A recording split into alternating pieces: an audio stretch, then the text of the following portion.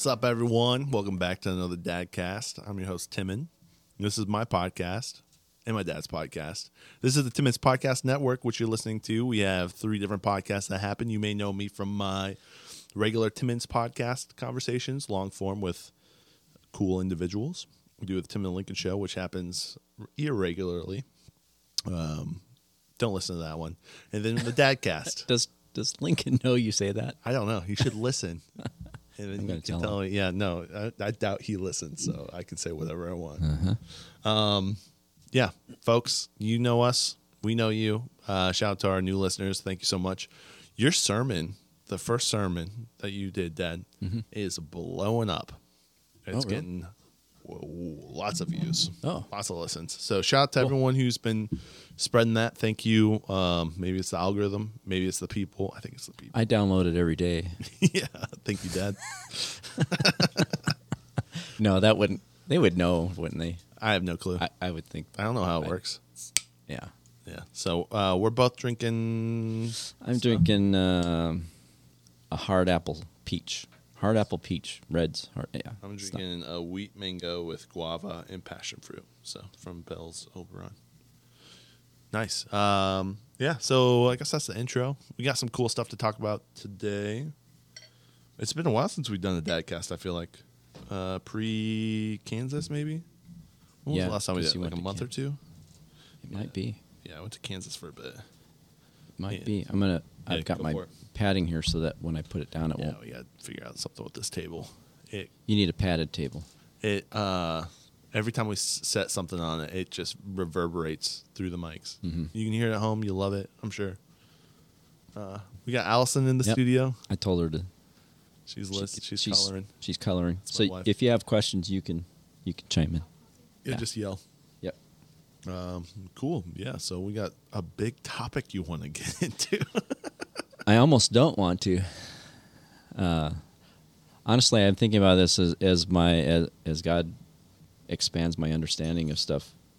I'm like, if I go back to a podcast maybe a year ago, I might go, oh, I probably think a little differently than that. So just so if people go, hey, you're inconsistent, just know that I'm growing. Yeah. So this subject is something I don't know tons about, and I'm not going to continue to delve deep into it because it's about Lucifer. Ooh. Wait, are you telling me that you're not perfect? I am telling you that. Is that what you said? That look what you have to look forward to: imperfection. You change and grow as a human being. Yeah. Like you can't. Like there's not one thought that you have that's like. I know what you mean. Yeah. Yeah. Yeah. That's crazy. Well, the fact that I listened to you interview James Siniak, and I'm like, you know what? I would have voted for him if I would have known. Yeah, because I'm conservative, but the Republicans have screwed us so many times. I no longer call myself a Republican, but I am conservative. But James had views that I appreciated. Yeah. Yeah. Yeah. Like the cannabis one, I could tell. Well, like Brad Rogers, our sheriff, and now he's our commissioner. He was like, if there's medical, medical CBD he's like, you can't. I mean, he was a sheriff, and he's like, I'm not against that. So I mean, yeah, Brad Rogers is cool. Yeah. So big fan of Brad Rogers. Maybe I should get him on the podcast. Yeah, that'd be fun. I'll reach out to him maybe. But yeah, no, James was great to talk to. That's for folks who haven't heard it. That was podcast before this one, probably last week. Was it? James ran for Senate, the U.S. Senate, and that was just fascinating to kind of pick his brain. Knew him from elementary back in the day, but it was kind of cool just to hear. He's a cool dude. Yeah, doing cool things. It was really. I got just excited, I know politics usually doesn't make me excited. It usually makes me sad and depressed and feel alone. Yeah, and feel angry. And his conversation made me excited, so that's cool. I really appreciated that. But yeah, that's cool. Yeah. So you're a growing individual. Yes. When I was in my 20s, I became a Christian at 19 in the Air Force, and the the guy that was the leader of our Bible study, he was married and in his late 40s, so he was older. Yeah. But he told us, as you get older, you'll understand things, and God will change you'll get a deeper understanding of your biblical views, and they should be changing. Not that you go, oh, Jesus isn't deity anymore. No, that's fixed in place for me. The Trinity, all that, But there are issues that, as you get more adept at your understanding, you're going to change. Does that make sense? Yeah. And he said, if you're not changing as you get older, you're probably in a rut of religious tradition. You're not learning. You're stuck in the same You're thing. stuck. You're not growing. Or if you let other denominations feed you what you're supposed to believe because you don't want to think on your own, then it's not a vibrant relationship. So Yeah. Yeah, it's not a relationship. It's you just open your mouth and get fed. You're a baby. yeah, and as we know, we don't get fed at church very much anyway. So most churches, most men tell me that. Yeah. Would you assume they're men or what? No, I'm joking. Okay. Yeah. I only talk to men. Okay. All right. No, I'm kidding. Yeah, so I'll kind of read this. Okay. What? And you have can something- stop me. This is. Can we just before you read Yeah. it? Where? Well, this is something that you've kind of just uncovered, maybe a little bit, right? Or Yes. Yeah. Yeah. I mean, we all have only a certain amount of time, and there are things that people go, "Hey, you should check this out," or "You should check into this." There are so many directions I can go, Right. but there are a lot of tangents that I'm interested in, but I don't spend time on them. Yeah. And then there are things in the Bible that I'll get to that later. Yeah. So Like Revelation. yeah, yeah, yep. This can, and I don't know what, I didn't read it before you did this, but when you read this, I'd love to hear what your view was when you were 20. I'll tell you what it is right now, or Okay. what it was. Okay. So A this is very the view- simplistic view of heaven and hell and earth. Okay. That in heaven there are angels and God, and in hell there's demons and Satan, which we've pulled a lot of that apart already and said it's much more complicated. Actually, hell is empty right now. There are different compartments in the underworld. We've kind of gone through some of that stuff. Yeah. Heaven, there's the three heavens: first, second, and third heaven. We've kind of talked about stuff like that, and so Probing at that, yeah. yeah, and so it's too easy to say Satan is the one bad guy from the beginning. Right. Although that's a good question. Okay, before the New Testament, and we talked about this a little bit, the Satan, the adversary, wasn't necessarily one person, although a lot of times it might be a leader who, and during the intertestamental time before Jesus, literature starts to form the name Satan as the worst person, the worst one, the worst enemy, and so by the time we get to New Testament time in our day and age, we look at not the Satan, but we look at a word called Satan, and we think it's one entity that's been against God the whole time. But that's too simplistic. Does that make sense? Yeah. So when we say Satan, I know what you mean, but we don't realize that idea was formed during that intertestamental time between the 400 years of what we call the 400 years of silence, where there.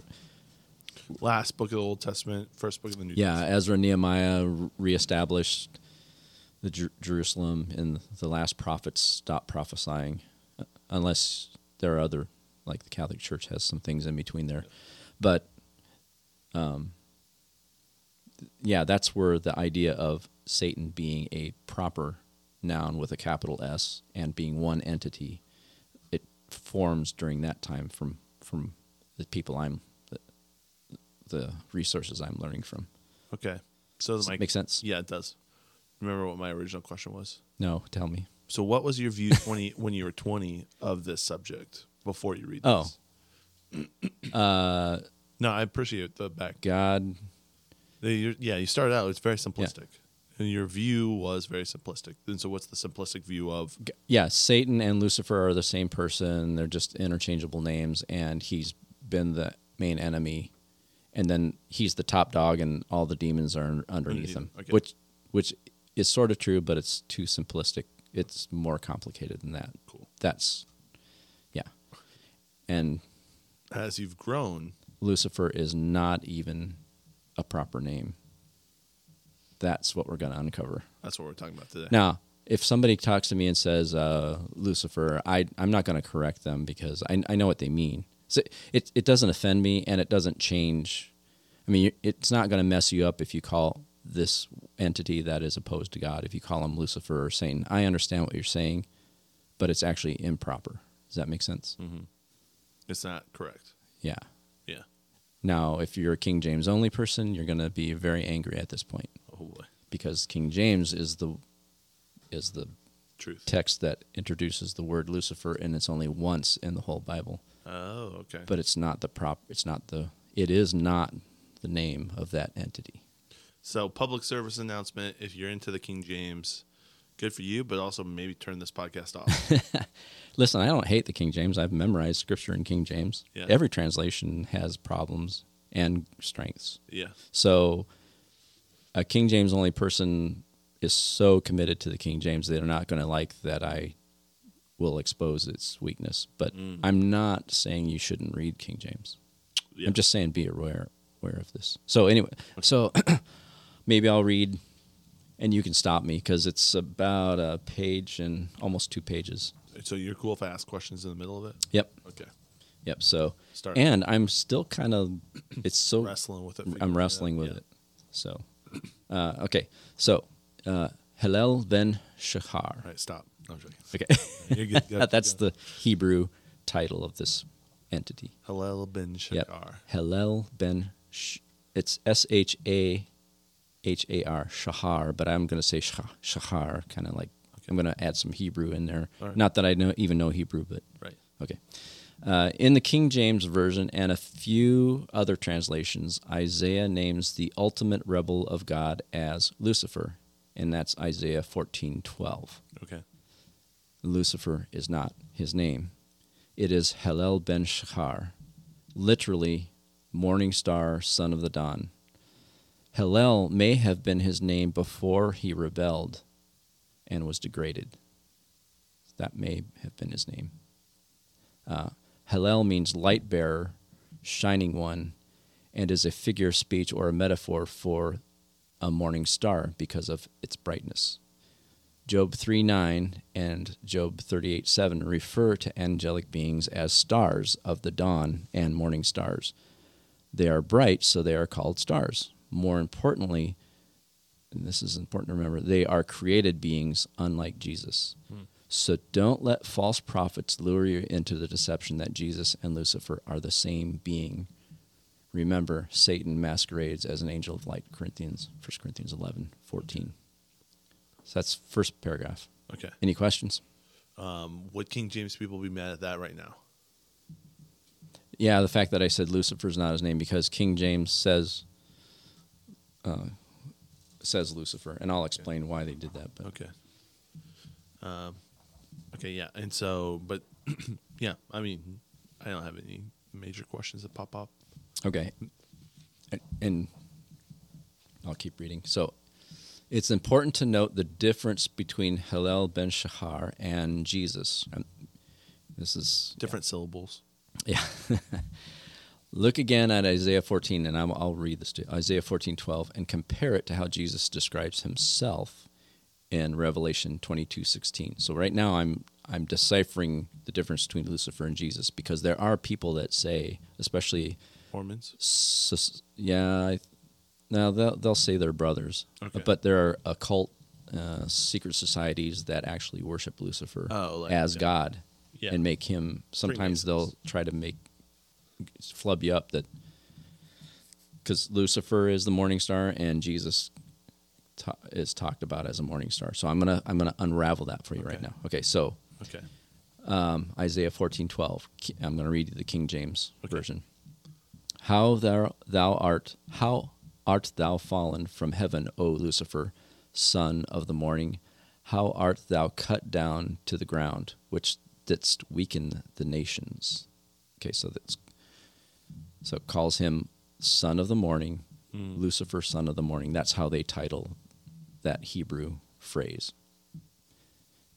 Now let me read you Revelation 22:16, where Jesus is talking about himself to John. He says, I am the root and the offspring of David and the bright and morning star. So you see how there's son of the dawn, morning star. So now I'm going to pull that apart. They're very similar. Very similar. But I'll show you why Lucifer and Jesus are not the same person.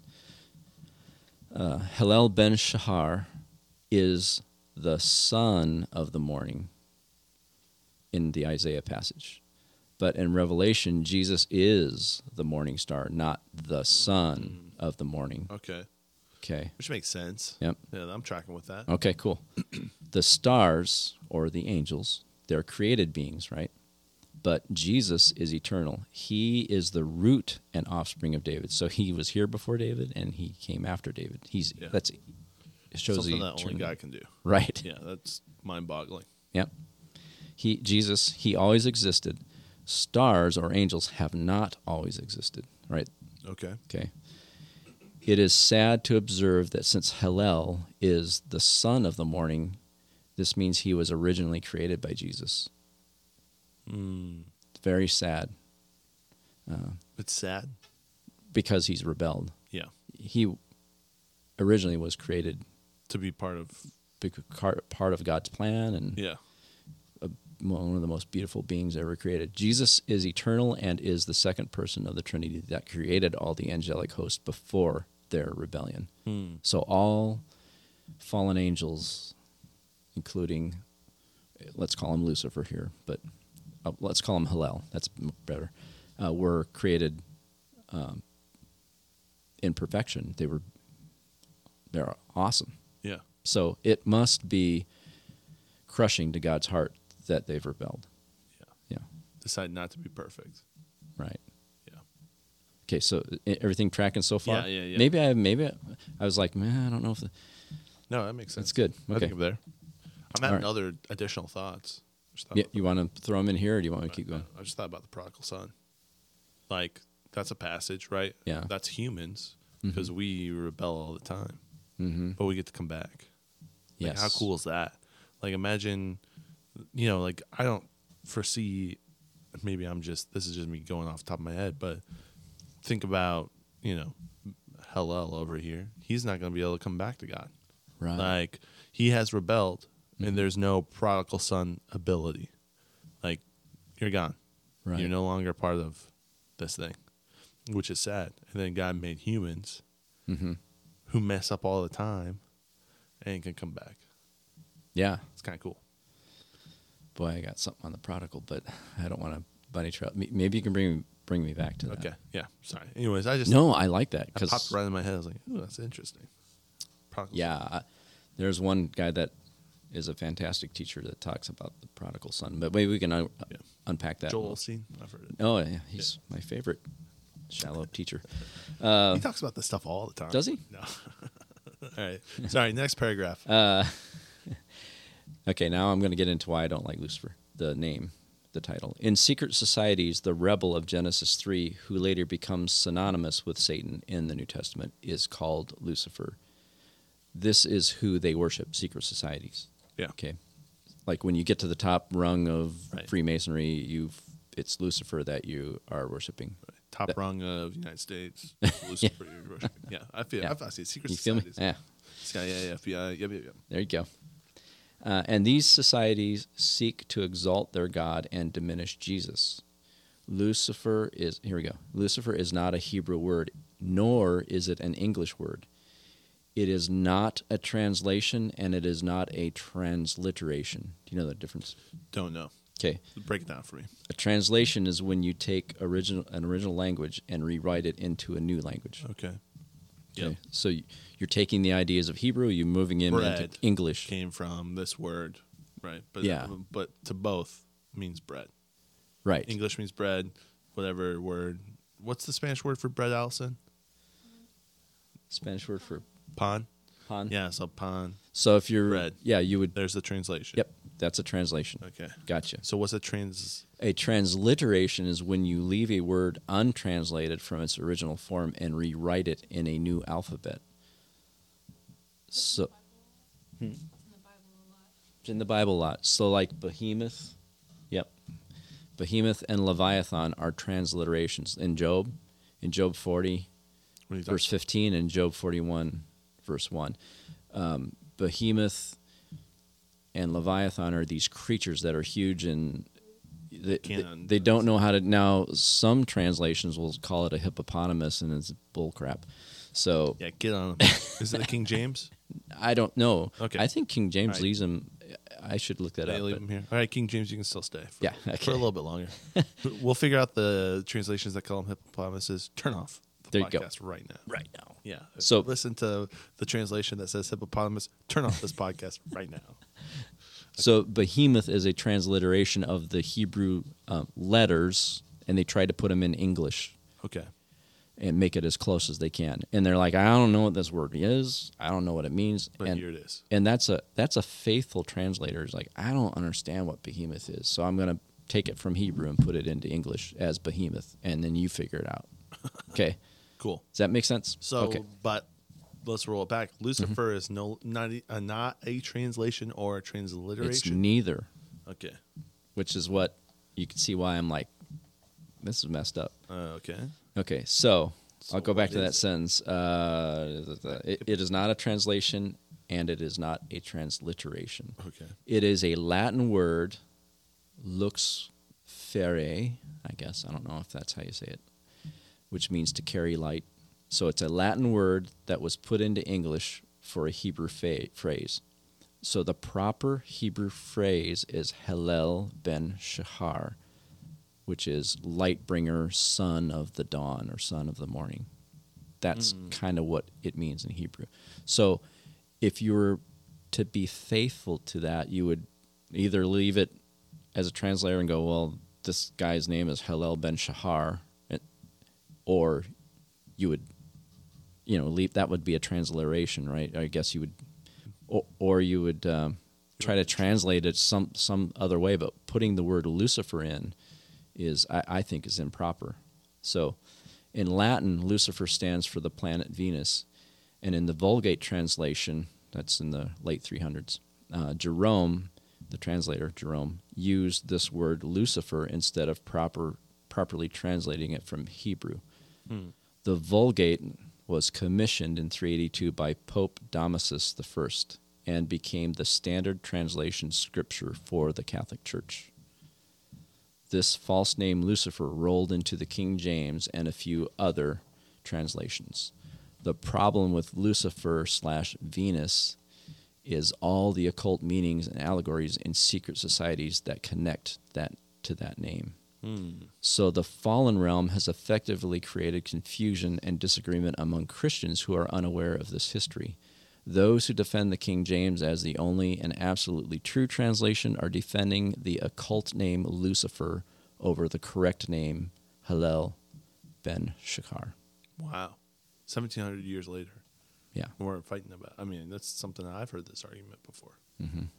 Wow. Fascinating. Defending things that don't matter. You need to wear a suit and tie to church because it offends God because you're not respecting him. Bullcrap. Yeah. Yeah, respect God, but that's not scripture. Right. That's your No, man-made it is tradition. Scripture when David danced in his suit and tie in front of everyone, and everyone was embarrassed. You remember that? Listen, I like, Jordan Peterson says that men should dress up when they're in public, and he has a good argument for it, but he's not making that scripture. But you know what I mean? So if you show up to church in a suit and tie or a dress, awesome. Yeah. Just don't make that a biblical doctrine. Yeah. I mean, does that make sense? Yeah. I'm here for it. You're hearing it. I hear you. Okay. You are heard. I'll keep going through this, and then you can ask keep questions. going. And we'll go back to the prodigal. Okay. Jesus said in John 8:44 that Hillel, I'm going to say that name from now on, Hillel, Yeah. that Hillel was a murderer and a liar from the beginning. Jesus is not saying that Hillel was created that way, because in Ezekiel 28:12 it points out that he is created in perfection. The word beginning in Greek is arche, and it means more than just a time sequence or a starting point. It also carries the idea of being a magistrate or a chief ruler.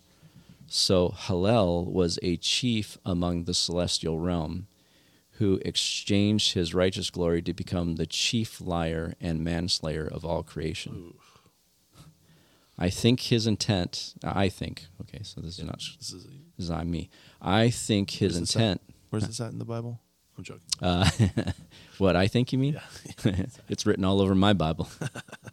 I got my opinions all over it. Oh boy. It's funny because you read my Bible when I was 19, and then I'll have different. As I get older, I'll write different things like, "No, I don't agree with myself there." Oh, really? I'm running out of room. Let's see. Okay, so Hillel. I'll read that again. So Hillel was a chief among the celestial realm who exchanged his righteous glory to become the chief liar and manslayer of all creation. I think his intent was to lead humans into self-destruction, which is murder, so that he could prevent us from ruling the earth and from participating in the divine council. He did not want us to come anywhere near the status of the divine council or of having any authority over any part of the celestial realm. Because remember, someday we'll judge angels. And I don't think the fallen realm liked that idea. So let's try to work out a weird thought to even think about judging angels. If I'm going too fast, I only have one more paragraph, and then we can dig through. Okay. So let's try to work out a timeline. Hillel was perfect before the creation week. Ezekiel 28:11 through 19 outlines his amazing qualities. He held multiple positions. He ranked as a seraph, like the Nakash in Genesis 3. Okay. So that looks like a dragon. Yep. And a Nakash, or a seraph is a throne guardian closest to the throne. Yeah. And cherubs are the next rank down, right? So okay. So he was a seraph, and that's I think that's back in Isaiah 14. He is also ranked as a cherub. That's in Ezekiel 28:14. Additionally, he seemed to hold the position of a celestial priest. This is indicated by the gold and the 9 gemstones that covered him, and that he walked among the stones of fire, which are probably the B'nai Ha-Elohim, the sons of God. So he walked amongst them. He had gemstones in his body or something like that, just like Aaron, the priest, has 12 gemstones. He had, but Hillel had 9, which I'm interested in why. Wait, where is this in the Bible again? If you look in Isaiah 14 and Ezekiel 28, you'll find these. And that's a good, just so you know, Isaiah 14 and Ezekiel 28 are a rebuke to earthly kings, but as the prophecy opens up, you realize this is more than a human that is being talked about. Wow. You know, in Ezekiel, when it says you were perfect in beauty, you walked in the Garden of Eden, or what, it says stuff like that. So, so it's not talking about a human anymore. So, okay, Isaiah and Ezekiel. Let's just step back one more. Isaiah 14 and Ezekiel 28. Isaiah 14, Ezekiel 28. Both of those are prophets, right? Isaiah and Ezekiel, yeah. Both prophets. And so when they were prophesying, I'll ask this later. Finish your... Okay. Yeah. Okay, so he has a rank of a seraph, the rank of a cherub, the rank of a celestial priest. I think there may be some other places where you can say he was also an archangel. So he's like all these ranks, right? Yeah. And he walked among the stones of fire. He walked among stones of fire are the break that down. The sons of God. And where do you find that at? I think that's Ezekiel passage. Ezekiel as well. Okay. Yeah, and there might be some others, but I didn't write all that out. I should have. Yeah. This history may actually predate the creation week of Genesis 1, which, remember, Yeah, I have to admit that your theory is probably not right. that No, that, that's cool. that I love the young creation Young theory, Earth, but I also have to realize there's probably a prehistory. Yeah. You get what I'm There's saying? more than what you can even understand. Right. Yeah. Yeah.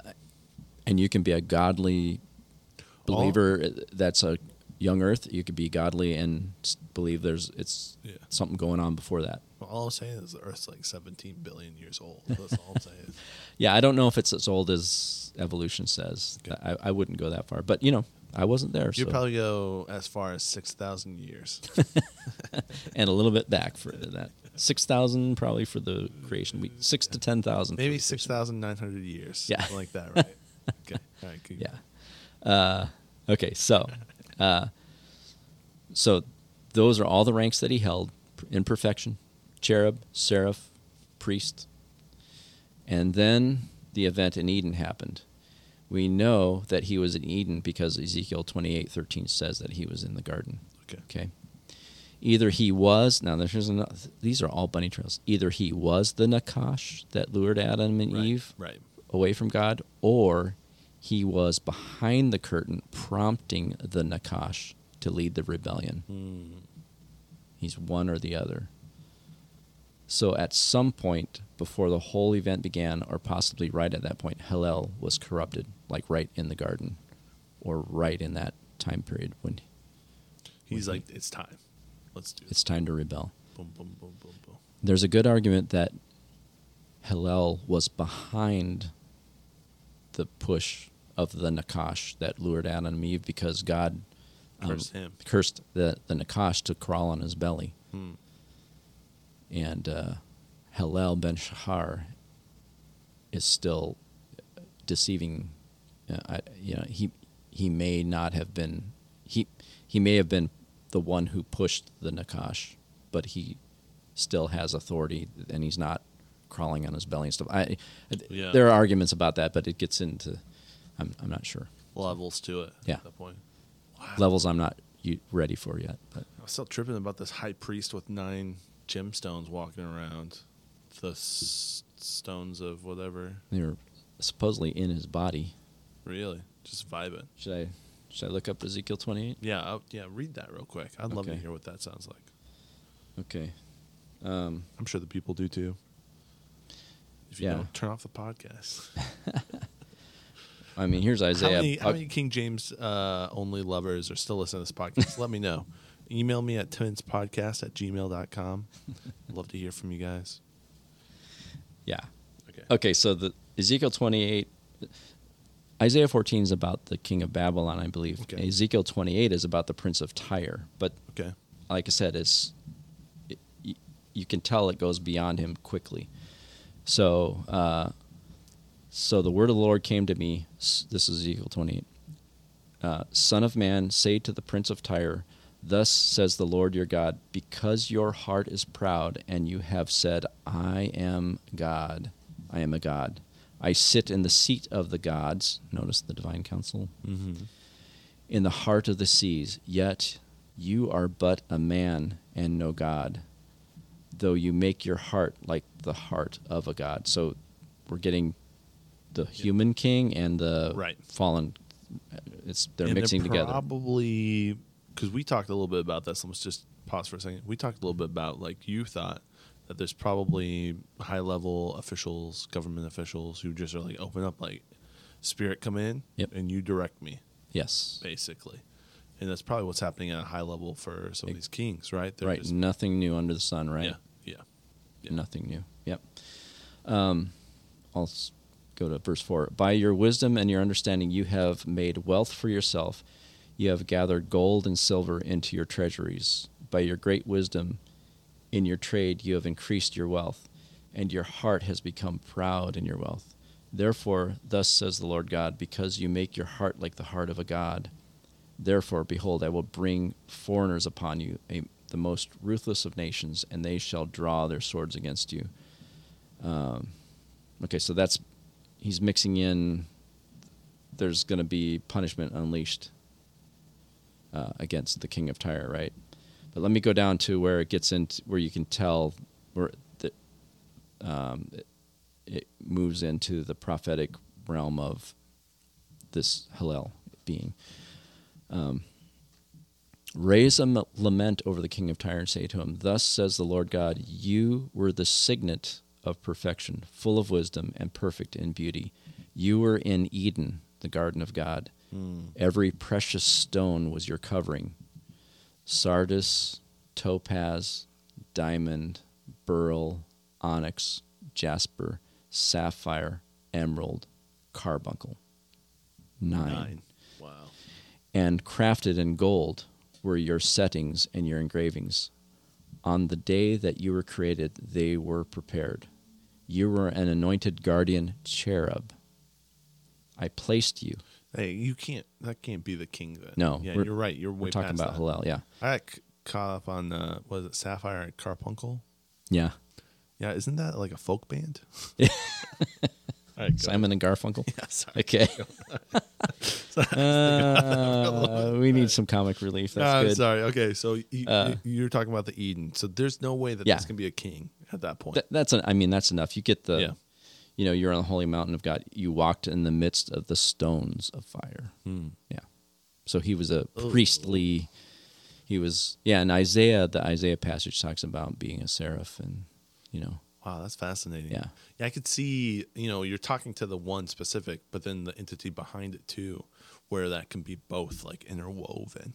Mm-hmm. Like I'm talking to you as a person and the entity controlling you as a person. That's wild. Yeah. Yeah, that's so wild. And the Isaiah passage is the same way. It's talking to a person and then it the flips. deeper level. Do you think the king of Tyre knew he was in cahoots with the whatever he's with? Do you think that? I would think they know. Yeah. But that's where you get into secret societies that believe that Lucifer, I'm so used to saying that name. Well, they call it Lucifer. That's what they worship, and that entity is actually on our side and will save us, win the war against the mean god. In all these ancient mythologies that come after the flood, and I think even possibly before. It's hard to tell what came before the flood, but these Sumerian, Phoenician, these Egyptian. Mm-hmm. Okay. These themes keep reoccurring where there's this mean god who floods the earth, but the demigods, the semi-gods help humans, and some of the demigods are you can't quite tell if they're always going to be okay or not, but some of them are good, and so that they always make the god who flooded the earth the bad guy, and that the demigods are here to help you. Yeah. Like I keep saying, Marvel series. I like the entertainment of the Marvel series. I'm not saying you can't watch it. I mean, there's some witchcraft going on in it, but I'm saying they're laying out for you their worldview, which is what has been, it's laced through Greek and Roman and other mythologies, Yeah. So they always make it so. You see the similar. They're all a little different, but they're also very similar. And they all call that age before the flood the golden age, when the gods walked among men and everything was great. Wow. Right? And so they want to get back to the golden age. Where they But were the running things. Hebrews seem to be the one culture that says, no, that wasn't the golden age. These Nephilim giants were slaying humans for sacrifice and having, perverse sex with everything they could, animals and everything, and it was evil. Those days were evil. So the Hebrews stand out as different. They don't venerate the demigods. They're the only one pushing the other direction. Yes. Interesting. As far as I know, I don't know all world religions, but so yeah, that's fascinating. Yeah. Do you want to talk a little bit about the prodigal son? Yes. So there's this guy that I really like listening to, Timothy Alberino. I've started listening to people that there's probably about 12 people that I listen. Some of them are really in-depth theologians. Others are just really on point. Just depends. Like Michael Heiser is just a brilliant scholar. But Timothy Alberino is I just bought his book. I'm going to read it. I've heard him speak about it so many times. I already know a lot of the parts of it. But he thinks the prodigal son parable is not about two humans, or it's about, okay. He makes a great argument that doesn't change anything, because the prodigal son is about being the father's love for a son, right? Right. Okay. But he explains very well that there are two sons in the royal family. The father was very wealthy. He didn't have a little farmhouse. He had servants. He had a lot, right? And the younger son comes to the father and says, I want my inheritance, and then he goes out and wastes it, right? Yeah. The elder son stays home. And then, so that's the scene, right? But think about the younger son stands for the human race. The elder son stands for the angelic race that has remained righteous, has been with the Father, right? Okay. Starts changing the whole parable. The humans, the son of Adam, let's call him son of Adam, goes out and wastes his life and is enslaved to the swine herder. That's Satan. Okay, swine is always occultic. Okay, and then he comes to his senses and goes, I'm going to go back to the Father's house. Yeah. I don't deserve to be a son, but I at least need to go back to the Father, and I'll just be a servant. Wow. Okay, that's repentance. So he goes back to the Father, and the Father receives him back, puts a robe on him, the righteousness of Christ, puts shoes on his feet, because slaves go barefoot. Children wear sandals, okay? And has this big feast, the wedding feast, and the Father's just so in love with all of it, both of his sons, but the one that came back is brought back into the family, back into the house, and he's actually put back into authority and everything, placed right back in, and he doesn't deserve it. That's us. The elder son has a right. I used to think the elder son was this religious, pompous person, but he's like, hey, I never left, and you're bringing back this son, Yeah. And so Timothy Alberino explains that that's the elder race. He calls it the elder race, the angelic race that's older than us, more superior, more intellectual. Just they've got us beaten but we're both children. We're both part of God's royal household. Yeah. And so the elder son's like, this doesn't make sense. But God, notice God doesn't rebuke or cast out the elder son either. He's like, no, this son was lost, now he's found. It's the gospel. Yeah. Yeah. Does that make sense? It's a whole different level. Yeah, that's totally different. And he explains it much better than me. But I'm like, what? Yeah, that's fascinating. So I can't take precedence for that, that isn't an original thought. But second question. Let's go back to Isaiah and Ezekiel. Yeah. Both prophets. What's the role of a prophet again? Because they're speaking at a level that's like beyond, like where we're at right now. I'm not sensing things that I need to tell someone. I mean, and granted, I'm not the role. That's not my role as a prophet. I don't feel like I'm a prophet at all. But like I'm not saying, wow,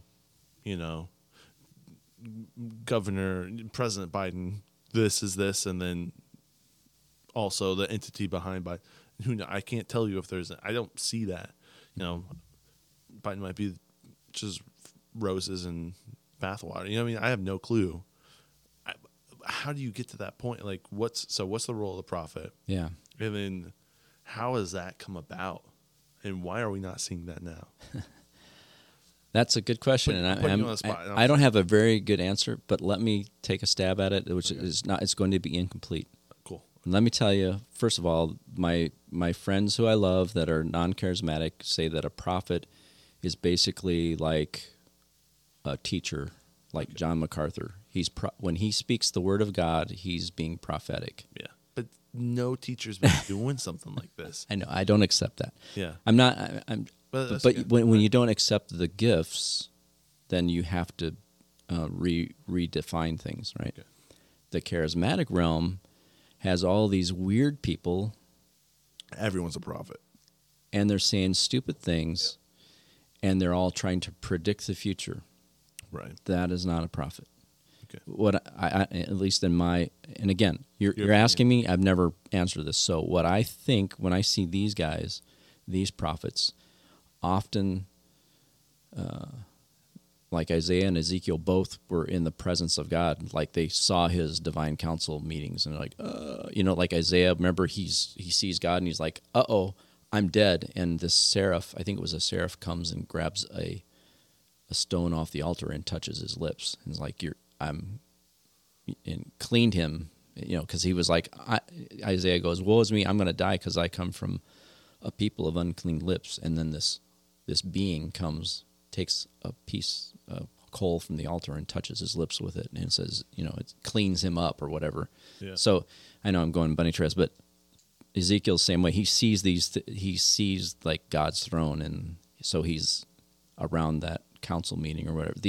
These prophets Had encounters. that have an encounter, they're given a task, and yeah, there are predictions in what they say, but I think they're preaching the Old Testament gospel. Where they're telling Israelites, this is what you've been called to. This is what God's doing on a grand scale. This is where you're deceived. You need to get things right. I mean, it's almost like an evangelist that has words of knowledge and predictions and history. These prophets knew history. I mean, I'm nowhere near. I don't know my Hebrew history enough to see all the innuendos and stuff, all the underlying things that they have there. So they make these charismatics on YouTube look like idiots. Right. And they're not trying to make people look like idiots. I'm just saying. That's who they are. Yeah. Yeah, that's fascinating. Yeah. And they knew how to write, or at least they had to scribe. So they're probably important people too, Yeah. right? And they knew the literature of their times, because they're always making references to all these other Literature around them. the literature around them, and they're making, in ways, they're kind of mocking. Yeah. When you start to understand the literature of the cultures that surrounded them, and then you see the prophecies and what they're saying, they are making jokes. They are making jokes and rebuking a lot of things. So Yeah, that's fascinating. I barely have an understanding what a prophet is, I guess I would say. Yeah, that's fascinating. Yeah, it's. Yeah. I was thinking about that. Like, they're talking about stuff that's like way intense. The Ben Halal fella Shakar Yeah. with his diamonds, and then they're calling that out, and the actual person that's running things at that moment, and it's like, wow. And where is that now? I wonder too. Yeah. It's just fascinating. And that one question you had about why did Hillel have 9 stones and Aaron had 12? Right. It's again God does this thing. He makes the first last and the last first. He makes the younger. That's all through the Old Testament too. He exalts the younger, not the firstborn. Yeah, sometimes some depends. parables too. Like they're like Yeah. they pay them the same even though they only worked an hour. Yeah. And it's like you can't get mad about that. I'm the guy who gets to choose who gets paid when. Yeah. Yeah. Which is like above our logic and reason. Well, Like, think of Hillel seeing Aaron the first time that Moses put that ephod on him and it had 12 stones in it. Yeah. I know the 12 stones stood for the 12 tribes, but Hillel only had 9. Wow. Aaron has 12. Wow. And Aaron has no clue of what he's wearing, probably. Yeah. Just vibing. Yeah. Yeah. Chilling in pig slop. You know what I mean? Right. Didn't Aaron cast the idol for the bull? Yes. Oh, yeah. He's What? What are you doing? yeah. Yeah. Oh, they made me do it. Yeah. They threw some gold in, and out came this calf. Okay. Yeah. Yeah. All right. So this is totally random. Okay. You want to hear something that Sure. I saw today on Twitter, or Yeah. a couple days ago on Twitter? Yeah. So I follow this. Follow a bunch of people. This one person I follow, they are, I think, Wiccan. Uh-huh. I know them from mutual people. And this individual said that God, lowercase g, Mm-hmm. is a they, them. Oh. And I look at it, and initially, right, I'm like, no, God's not a they, them. And then I'm like, wait, which God? Because they weren't specific. Mm-hmm. And then I'm like, there's definitely a possibility, Yes. a high possibility that certain gods were they, thems. Yes. Inanna was. Inanna. Inanna. Yeah. I wanted Yep. to reply, which God? Because if you misgender the wrong God, that's not good either. You know what I mean? Yeah. Like, you got to be real specific because, yeah. Who's Yeah, who's Inanna? Inanna was this. Most of the time, she appeared as a goddess, but sometimes as a man. And she has different names in different cultures. Like it might in Egypt, it might be Cyrus? Osiris, or is that the man? Iris? Isis, Isis? maybe. I think it might be. Anyways, she's in different cultures, but Inanna is, I forget which culture that's her name, but she is different genders. She's a goddess who loves war, even if there's no reason for it. She has a real bloodlust for war, for both sides getting decimated. Her priests were the worship ceremonies they had for her were orgies, Nice. homosexual And sexual? and sexual. Straight sexual? It was like anything goes, and often her priests would castrate themselves to become more like her, Oh, wow. to serve her. Her priests were,